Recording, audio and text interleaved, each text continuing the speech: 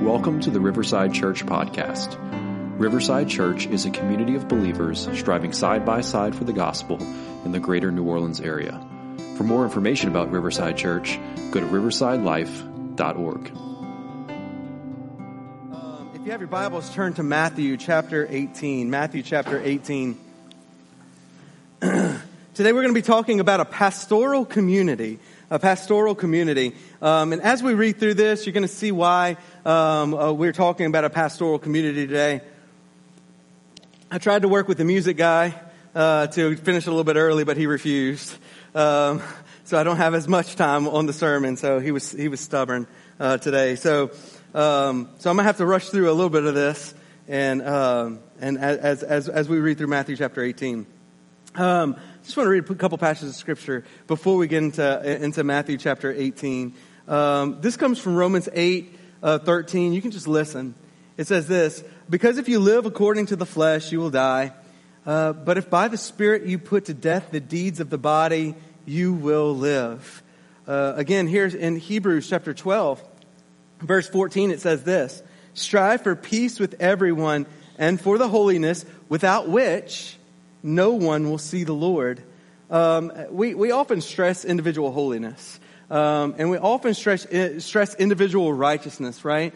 We talk about cutting things out of our life, make sure we're attacking sin in our own lives, to make ourselves righteous. Not righteous before God in the fact that we can earn our righteousness, but righteousness is righteous in the fact that we follow God's commands and we look more and more like Jesus every day. Does this make sense? There's two different types of righteousness. The righteousness that we receive from Christ to make us in good standing before the Father, something that we could never earn our own. But then there's a type of righteousness that God works within us through our sanctification, through our salvation, so that we become more and more like Jesus.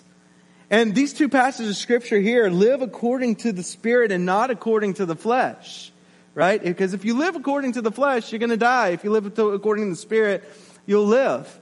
And then the passage in Hebrews says, strive for peace and for holiness. Without the holiness, you won't see God, and you won't stand before God. So there is this sense in which we are made right and made more like Christ, and that brings us to the judgment day. The good news about that is that the Holy Spirit is the one that does it inside of us. Amen? That's the good news, because we can't do it ourselves, in and of ourselves. God works in us that righteousness. However, so we stress individual holiness and individual righteousness, but not often do we talk about corporate righteousness or community holiness or being concerned with the holiness of those around us in our neighbors right here. I want all of us to look around in this room. We're a little bit slim today, but look around at these people in the room.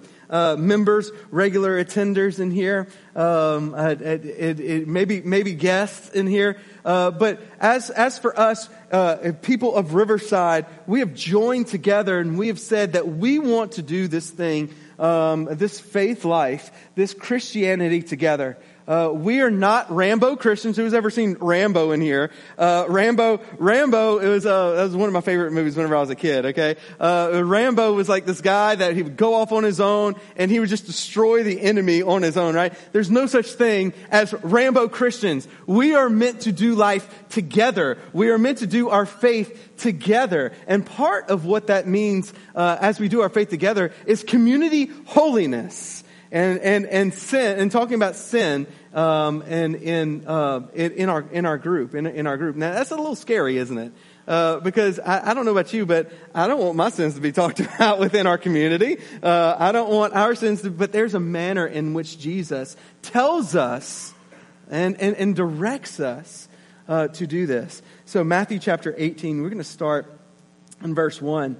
The point I want you to get today is that Jesus told his disciples that they should pastorally care for those fellow members of the church. Whenever I say pastorally care, I don't mean care that just a pastor gives.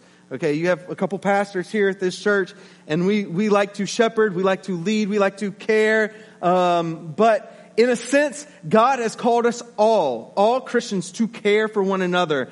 Now that word pastor is a Latin term that comes from shepherding, right? A shepherd to have to do with his sheep and have to lead his sheep. In a way, in a sense, we are all called to do that verb together, shepherd and lead one another. You guys with me? And so we're going to be talking about this.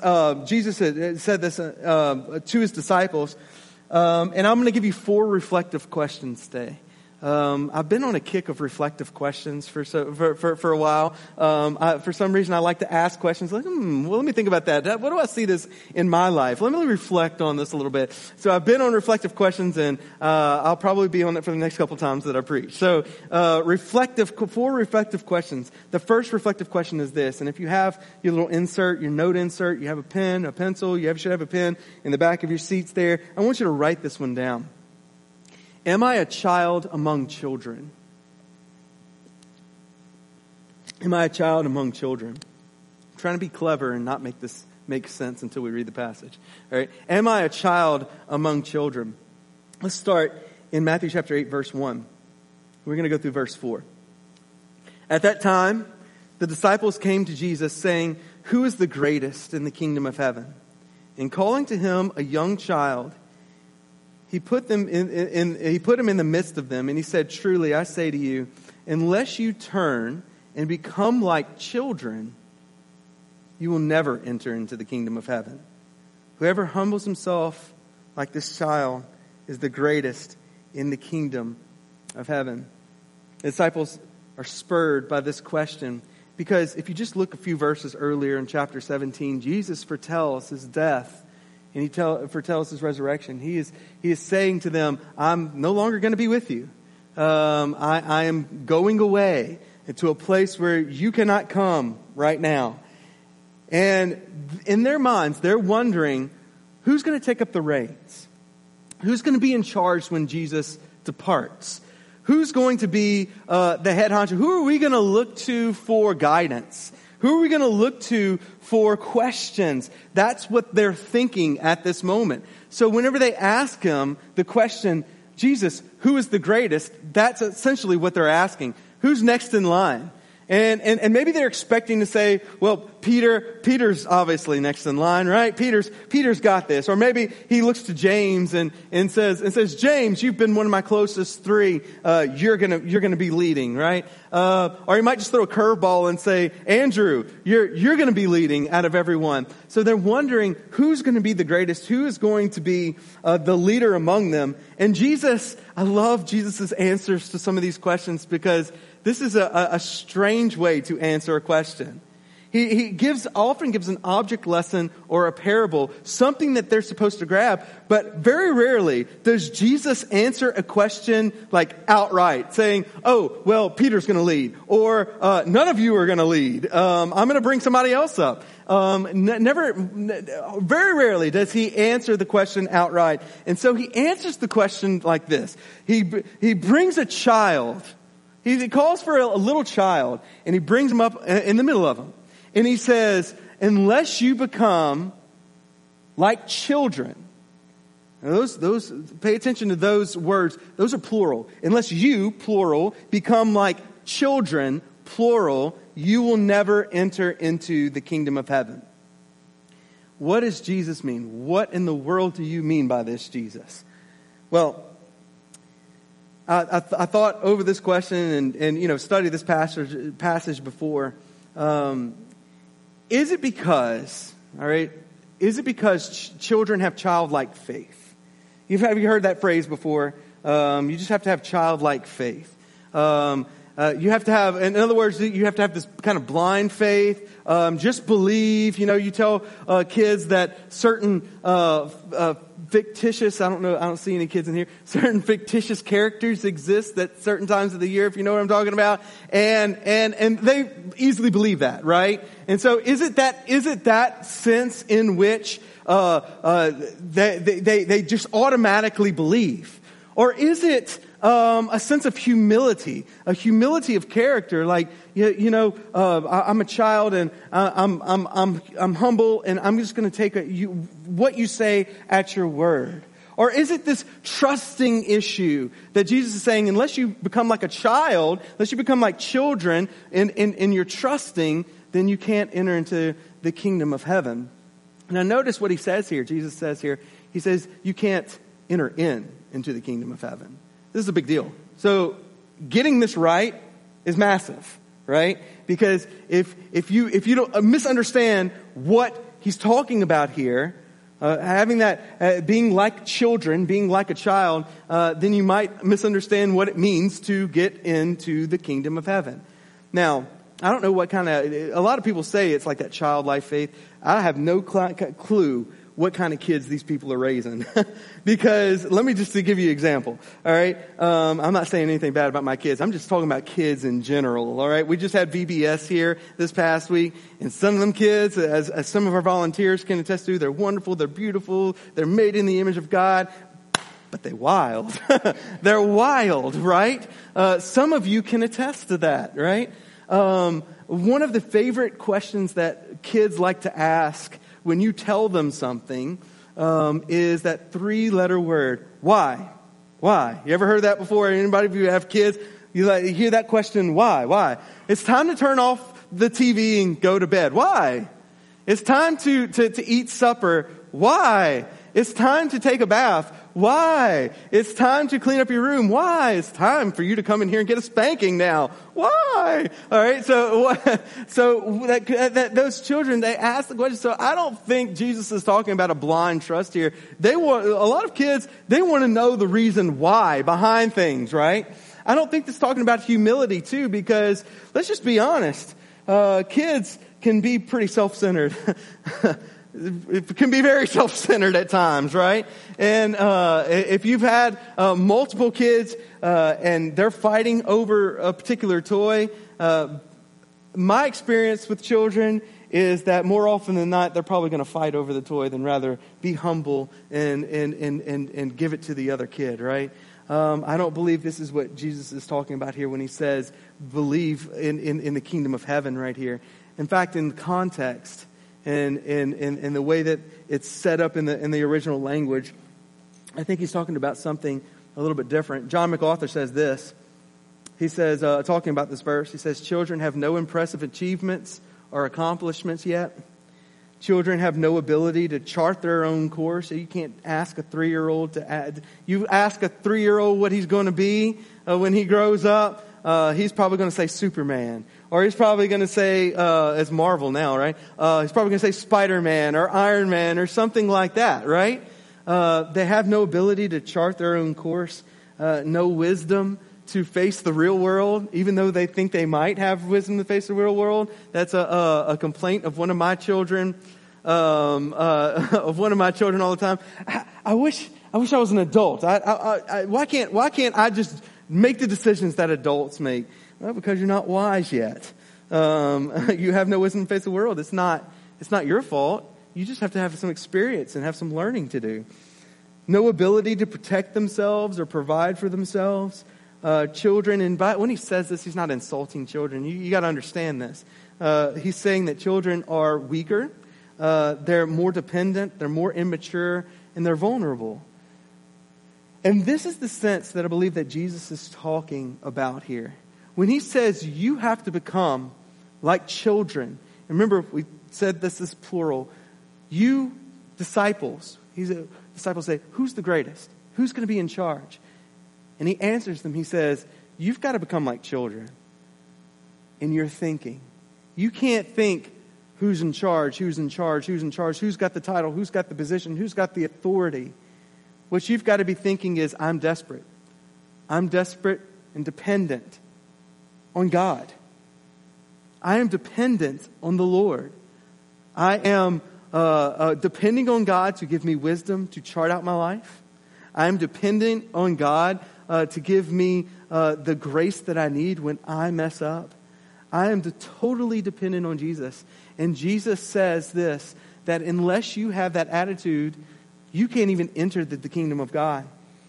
In fact, Jesus says this in the Beatitudes. In chapter 5, I believe it's verse 3, the first Beatitude that he gives. He says, blessed are the what? Poor in spirit, right? Now that poor in spirit means that it's somebody that realizes that they're spiritually bankrupt without God. That they are spiritually bankrupt without God.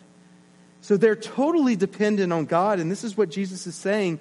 He says, unless you turn, you guys, all of you, all of us, unless we turn and become like children, totally dependent on God, we'll never enter into the kingdom of heaven.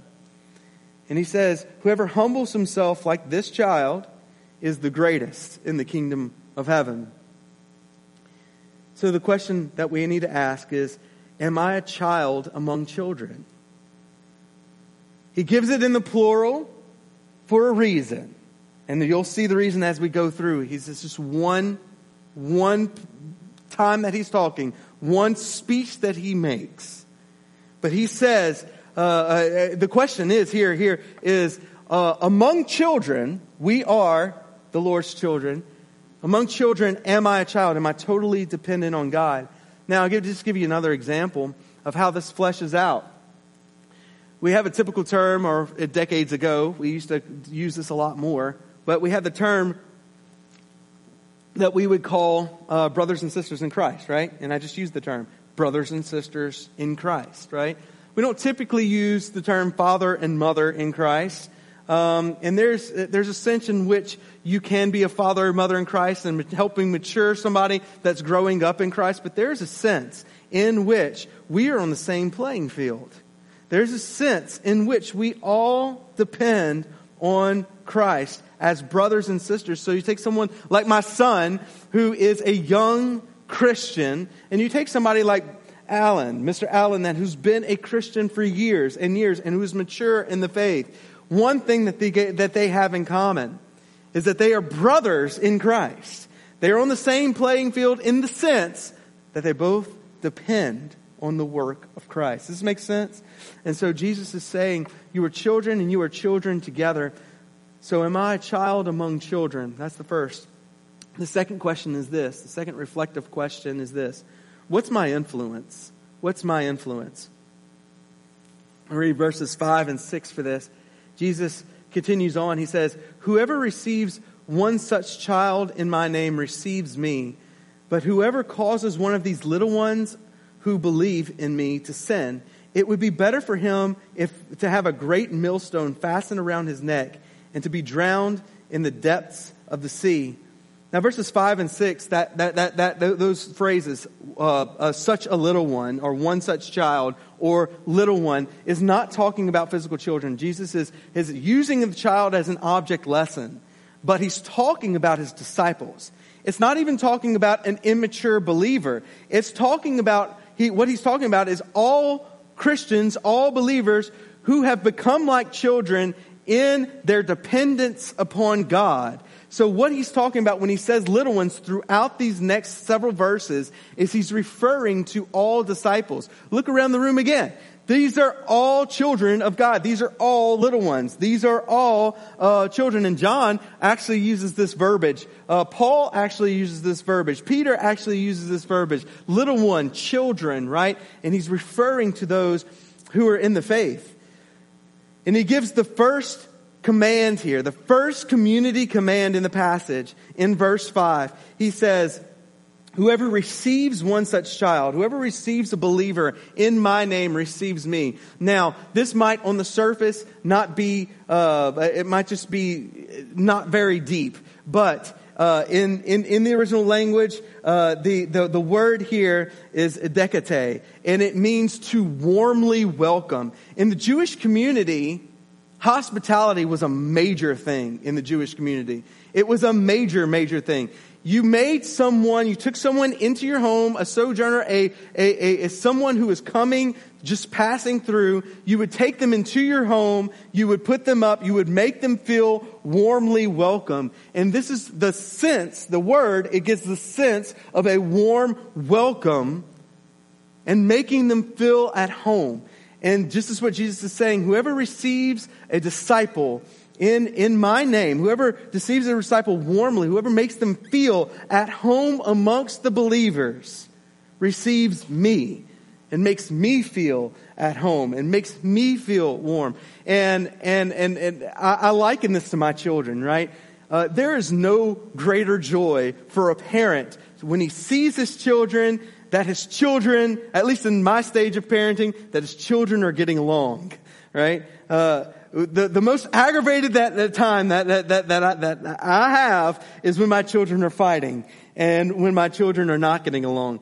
The most sweet time and beautiful time is when my children look at each other and tell each other that they love each other. Few and far between, but they're sweet, sweet moments. I love it, right? And I imagine that this is what Jesus is talking about here. He's saying, whoever receives a believer in my name, whoever receives them, receives me. Like, I am welcomed by that. I feel good when you receive other believers. Now, how do we break this down into application? We look around at these people in this room who, for the most part, have been in this room a week after week after week after month, and many year after year, most of you, much longer than I've been here. And so, do you receive each other warmly like this? Do you know each other by name? Do you receive each other like you're making them welcome at home? How are you receiving one another? That's a question, an internal question that we should ask. Verse 6. We're going to look at verse 6. But whoever causes one of these little ones, or one of these believers, or one of these disciples who believe in me to sin,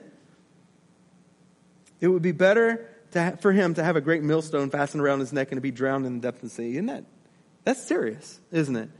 He says, not that it's going to be like you having a millstone and cast into the sea. He says it would actually be, a quick drowning would be better than if you mistreat or if you cause another believer to sin. The word here for causing them to sin is scandalize, and it's where we get our English word scandalous or scandal from. And in Greek, it has a different meaning. It has the meaning to stumble while walking. I remember whenever we were training our children up and teaching them how to walk, they don't just jump up and get it, right? It takes them a while to walk. And so they stumble around and they don't immediately get it. How much longer, though, would it take our children to learn how to walk is if they stood up and you started throwing pillows right there in front of them and making them stumble and making them fall down on purpose. Or they stood up and you pushed a toy in front of them and they had an obstacle in front of them. And this is kind of the sense and what we're getting what Jesus says. He says, whoever causes a believer, a fellow disciple, a fellow child of God to stumble in their walk with the Lord, it's greater for you to have a millstone hung around your neck and to be cast into the sea. Don't do it. Don't cause your brother or sister to stumble. Jesus is being very purposeful here. And remember, all the while, he's answering the question, who is the greatest in the kingdom?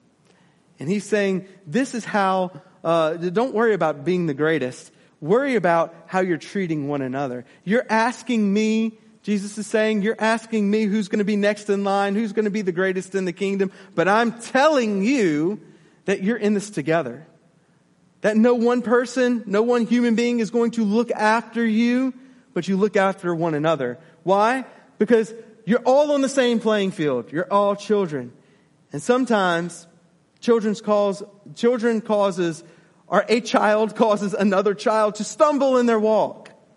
And Jesus says, no, that's serious. Do not cause your brothers or your sisters to stumble. How? How do we cause them to stumble? Let me give you a very practical example. Are you guys with me? Amen? Okay. So I'm going to give you a very practical example. This example comes from the Old Testament. Do you remember in Numbers 13 and 14 when these spies are sent out into the land of Canaan? There's 12 spies, one from each tribe. They were sent out into the land of Canaan. They spied out the land. They came back, and how many of them gave a good report? And you remember? Joshua and Caleb alone gave a good report. 2 out of the 12 gave a good report, and they focused on the treasure of the land, and they said, the Lord is with us. We could take the land. Surely we could overcome these people and take the land, and then the spoils would be ours, and we would enter into the promised land. But the rest of them, the 10, did not have their eyes on the prize. They had their eyes on the obstacle. And they looked at the people of the land, and they said, whoa. We don't know about that. These people are big. They're massive. They would destroy us. They would eat us alive. And it wasn't long after that murmuring and complaining and gossip began to spread through the camp of Israel. And in Numbers chapter 14, verses 1 through 4, it talks about how the people of Israel wept and wailed and complained and said, we will never, ever take over the promised land. We should just go back to Egypt. We should appoint ourselves a leader to turn around and to go back to Egypt. What did the 10 do? The 10 had control, but their negativity and their complaining and their grumbling and their murmuring spread to the rest of the people. What does that have to do with what Jesus is talking about here? How often do we complain? How often do we grumble? How often do we murmur to other people, which is contagious amongst our community of believers? Right? Are we negative? Do we complain? Do we gossip about certain things? And Jesus is saying, no. If by doing this, what you're doing is you're tempting your brother to fall and you're tempting your brother to sin. Don't do those things. Well, what can I do then? What can I do to to avoid causing my brother or sister to stumble? What can I do to avoid to cause my brother or sister to stumble? I'm glad you asked. Jesus gave the answer in verses 7 through 9. He says, woe to the world for temptations to sin, for it is necessary that temptations come, but woe to the one by whom temptation comes. Let's stop right there. Jesus says, look, temptations in this world are going to come. The world's going to tempt you to sin. And remember, he's talking about this in the context of the children of believers, them taking care of themselves, them looking after themselves. And he's saying to them, look, the world is going to cause you to tempt you to sin, right? Don't be one of those people who causes temptation to sin. And these next couple verses, in verses 8 and 9, these verses sound very familiar to you. They are going to sound very familiar to you.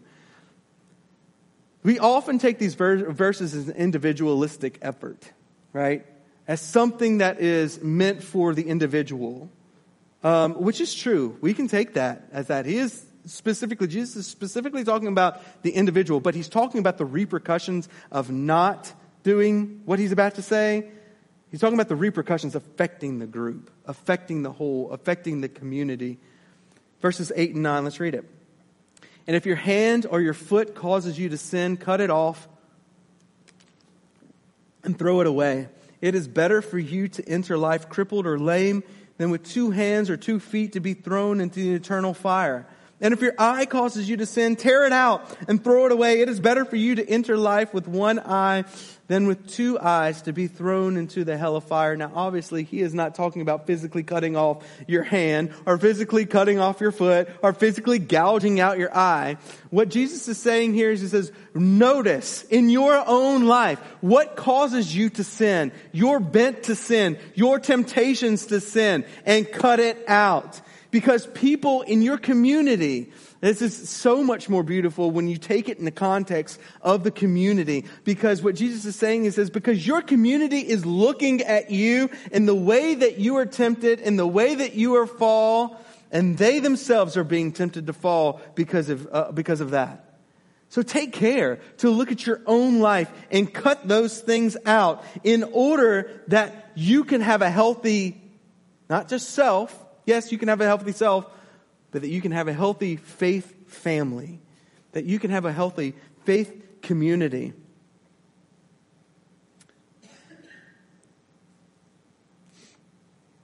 Spiritual maturity in the community of believers. Listen to this. Spiritual maturity in the community of believers starts with the holiness of the individual. When we keep sin in our lives, we bring temptation to the entire body of believers to do the same. So that's your question. What's my influence? Do I bring temptation or do I bring warm welcome to the faith community? Look around. Am I causing these brothers and sisters to sin by my sin, by my refusal to cut sin out of my life? Or am I being an encouragement to them and lifting them up? Number 3, the third question you need to ask is this. Do I despise my church family? Do I despise my church family? That seems like a no-brainer, right? You guys are awesome people. You guys are great people. I love you guys. But we're not talking about despising our church family and the fact that I go home and I talk to Katie every day and say, oh, I hate Riverside's people. I don't like Riverside. I don't do that. I say to my wife, I'm so thankful to be a part of this body of believers. I am so thankful to be with these people. This is just a blessing to be with you guys. But there is a way that we can act and that we can neglect to do our part and despise our church family. Listen to what Jesus says in verse 10 through 14. He says, see that you do not despise one of these little ones, or your fellow Christians, or your fellow disciples, or your fellow church members. For I tell you that in heaven their angels always see the face of my Father who is in heaven. I'm not touching that one. That's a sermon in itself. What do you think? If a man has 100 sheep, and one of them has gone astray, does he not leave the 99 on the mountains and go in search of the one that has went astray? And if he finds it, truly I say to you, he rejoices over it more than the 99 that never went astray. So it is not the will of my Father who is in heaven that one of these little ones, or as you should know by now, one of these believers or one of these disciples should perish. We remind ourselves Jesus is still answering the question. This is like the fourth time I said it. Jesus is still answering the question, who is the greatest in the kingdom? And Jesus is continuing talking about community, community, community, community, community, community. And he's still talking about how the community cares for the little ones and how we should care for one another. Verse 14, I want to take a look at it and I want to talk about it for a second, and then we're going to jump back to verse 10. He says, so it is not the will of my Father who is in heaven that one of these disciples or one of these little ones should perish. This is the means by which Jesus brings back straying believers. The means by which Jesus brings back believers that are in sin is through the collective body of the church. This is the way he does it. He chooses to bring back believers who are in unrepentant sin through the collective body of the church. And we're going to get into the practicality of that in a minute. But verse 10, he goes back and he says, so don't despise the little ones. Don't despise these people. And he says, when one goes astray, of course, he's talking in shepherd terminology, and this is where we get the title, a pastoral community from.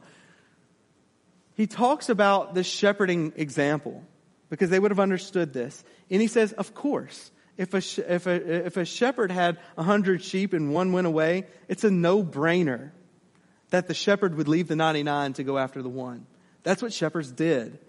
That is a common practice with shepherds. It is a no-brainer that a shepherd would do that. And he said, in the same way, go after the one who is straying. Go after your brother and sister, your little one who is caught in sin.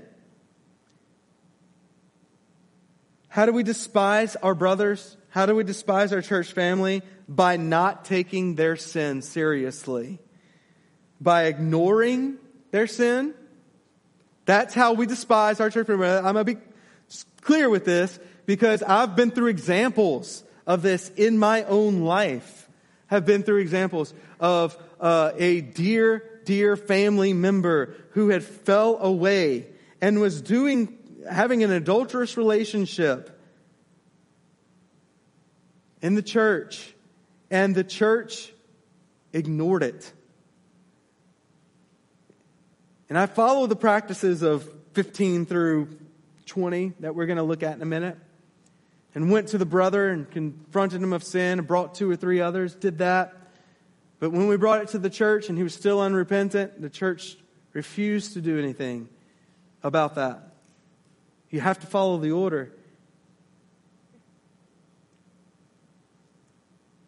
And we despise our church family and we refuse to lovingly try to pull people back from their sin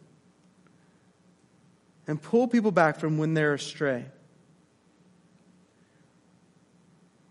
Ignoring it, gossiping about sin and not dealing with the person directly, dealing harshly with someone when they're in sin is not the way to act. It is the way to despise your brother or sister. Not seeking after and restoring is a way to despise your fellow believer who is in sin. So the question is, are you loving your brother and sister in this room and the ones that aren't in here? Are you loving them well? Remember, there was a question that God asked Cain when they were whenever they were working the field after they were kicked out of the garden. Remember, he asked Cain. He says, after Cain had murdered his brother, he asked, "Where's your brother? Where's Abel?" How did Cain respond? He said, "Am I my brother's keeper?" And sometimes we may look at sins of our dear brothers and sisters, and we say, I don't want to deal with that. Like, really, am I my brother's keeper? And the answer is undoubtedly yes. You are your brother's keeper. Yes, you are your sister's keeper. Yes, you have a responsibility to keep them from sin and to pull them back from straying, all with the heart of love and restoration. Do I despise my church family, or do I love them well by going after the straying believer? And the last question is this. Do I give people their best shot at repentance? Do I give people their best shot at repentance? I said earlier that we went through a kind of a church discipline thing where the church, the leaders of the church ignored a minister's sin in that church and just let it happen unrepentantly, let it happen over and over again. And I pleaded with the pastor and the leaders of the church, and I pleaded with them, and I was in a room with them, and I pleaded with them, and I said, they said, "Why do you want to throw this person under the bus?" And I said, "I don't want to throw this person under the bus. But I know that their best shot at repentance is following this order." And this is the order that Jesus gives in practically bringing back a straying sheep. Verse 15, he says, "If your brother sins against you, go and tell him his fault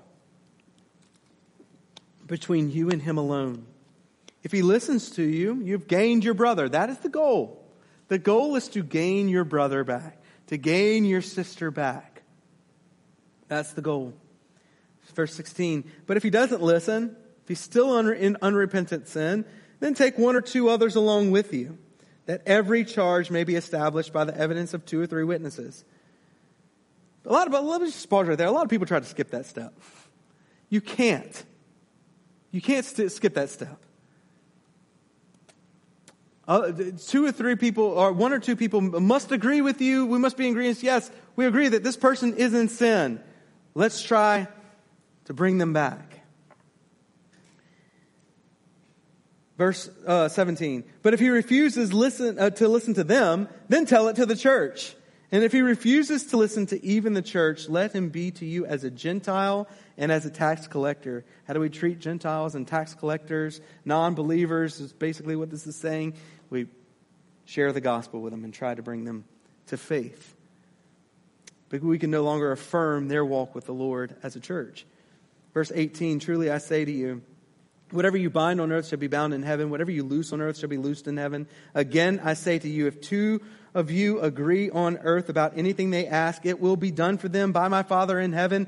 For where 2 or 3 are gathered in my name, there am I among them. Jesus gives us a practical approach to church discipline here. He gives us practical approach to approaching and to try to gain back a straying brother or sister. In the translation, the literal translation of verse 15 is this: if the sins of your brother, eis se, in Greek, is unto you. So it's not necessarily, some versions, like the ESV renders it, if a brother sins against you. Some versions, like the NASB, say, if your brother's sin comes to you, like you are known about it. I tend to favor the latter translation because I believe this in context here.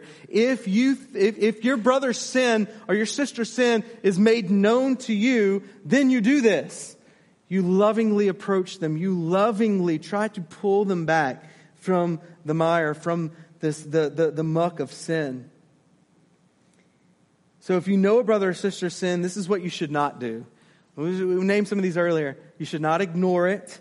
You shouldn't gossip about it. You shouldn't deal harshly with them. You shouldn't give them the silent treatment. If I know this person's done wrong, I'm just not going to say anything to them. I'm just going to ignore them. That's not godly. Don't give them the silent treatment. But what you should do, and their best shot of repentance is what Jesus laid out here. In verse 18, I don't have time to go through the perfect past participles that he gives in verse 18. But know that verse 18 says this, that if you go through this process, it's a foolproof plan, that you will know if whether or not somebody's repentant or they're unrepentant. Verse 18. And verses 19 and 20.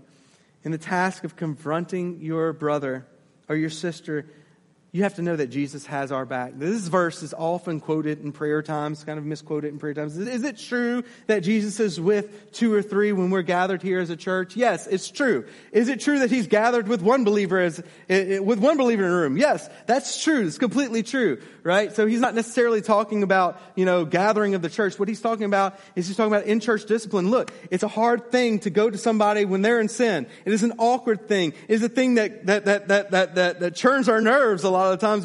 It's not a comfortable thing, but Jesus says, no, that if you do this and you follow this example, you follow this practical thing here, I've got your back. I'm there with you when you do that.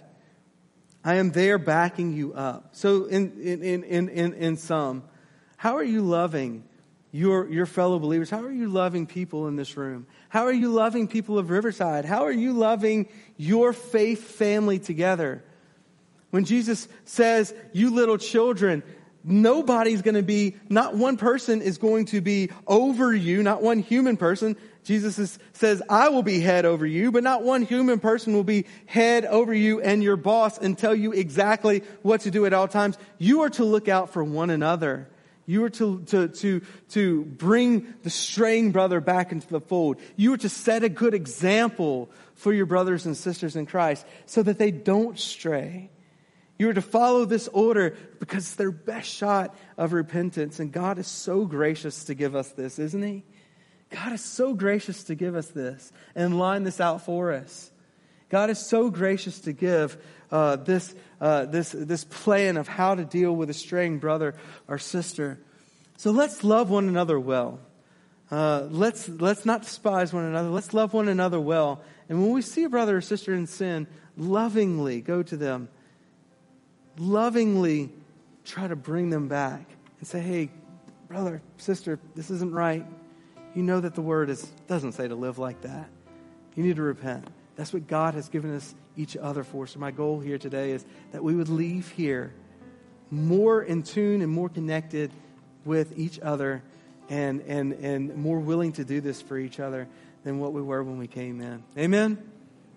Amen. Let's pray.